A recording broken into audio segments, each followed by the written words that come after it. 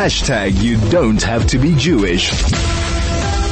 Joining us on the line now is Professor Ze'ev Magen, professor at the Bar Ilan University and also an expert on Iran. Professor, very good afternoon to you and thank you for joining us.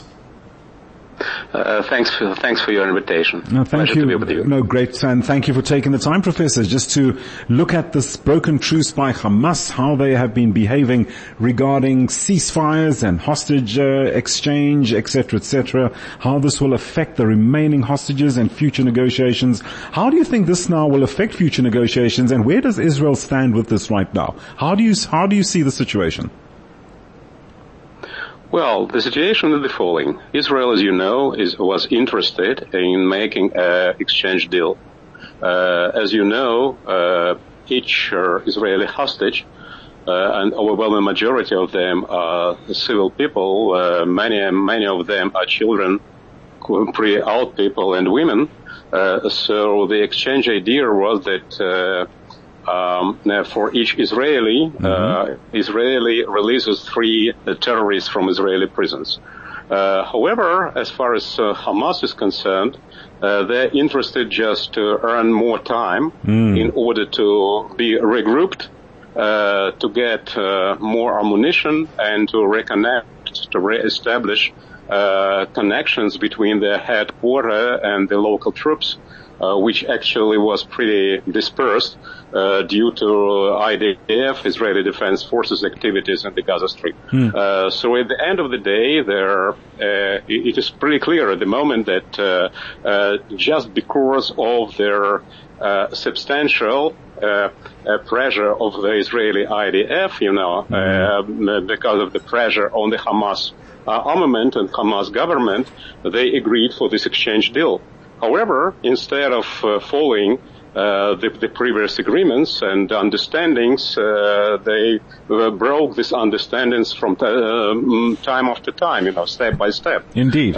In the course of the 6 days of the ceasefire, in fact, Hamas broke the agreements 34 times. It was pretty clear for them that they're not interested in returning their prisoners, in returning their people. Right. They're interested to get more time, as much time as possible. At the end of the day, Israel, there was no choice for Israel just to renew the operation in Gaza Strip. Professor, do you think that Hamas is playing on political sentiment here? Given what we are hearing in the world at the moment, one's views towards the Holy Land and the rules of war and politics, this, that, and the other, is Hamas playing? Would you say Hamas is playing on such sentiments to try and manipulate this hostage deal situation? Well, in fact, Hamas is the terrorist group which has no other aim and no other idea just to destroy the state of Israel. Hamas is not fighting for an independent Palestinian state.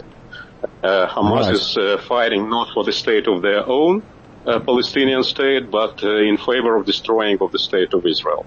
So if you will have a look on the pre-war opinion polls that were in the Gaza Strip, but in the West Bank, in Judea and Samaria as well, by the way. So not more than between 30 to 35% were interested in establishment of the Palestinian state. At the same time, between 80 to 90% of the population of the Gaza Strip declared that their major task is to destroy the state of Israel. That means they're not interested in the state of their own. They're interested in in destroying of the state of the others. So that means of the Jewish state, of a Jewish state. So at the moment, it's pretty difficult to find any point of agreement or any place for common negotiations and mutual understanding. So there is we have no other choice. I'm talking about state of Israel, but to destroy this enclave of radical Islamists. Indeed. Professor, okay, now looking at it from another angle, let's look at the hostages, the impact that this will have on them, given what they've endured. And we don't have much time, and if we could also look at, could we possibly see a family public revolt occurring over, a lack of patience for this? And, anxiety and a really large anxiety build-up transpiring from the situation at the moment. It's a very, very difficult question. What can we do about all this story? As you know, more than between 90 to 100 people, Israelis, came back, but there is more than 170 still there. We know how many of them alive or dead. Hamasniks kill these people one by one in the hostage. We are not thinking about this as like a fighting partner, okay? Yes. Like somebody who is following any laws of the war.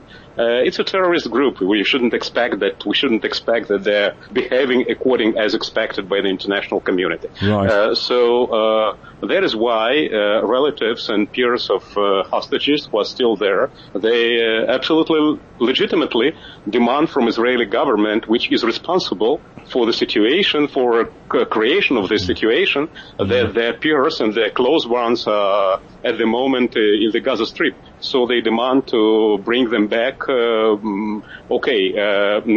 by all price, Sure. to pay any price for that. Understood, Professor. On the other hand, there is an internal confrontation between two aims of this military operation of the IDF. Sure. It was declared that on the one hand to destroy Hamas, on the other hand to bring Israelis back. So if you want, first of all, to bring people back, that means you have to stop military operation. If you want to destroy Hamas, you have to continue. So at the moment, there is, I believe that most of the Israelis understand that the only way left to bring people back home is to increase the pressure on the Hamas military wing. And we certainly hope that happens soon, just to relieve people of all this anguish and anticipation that they are living through at the moment. Professor, we're going to have to leave it there. Thank you so much for joining us, Professor Ze'ev Magen, professor at the Bar Ilan University and an expert on Iran.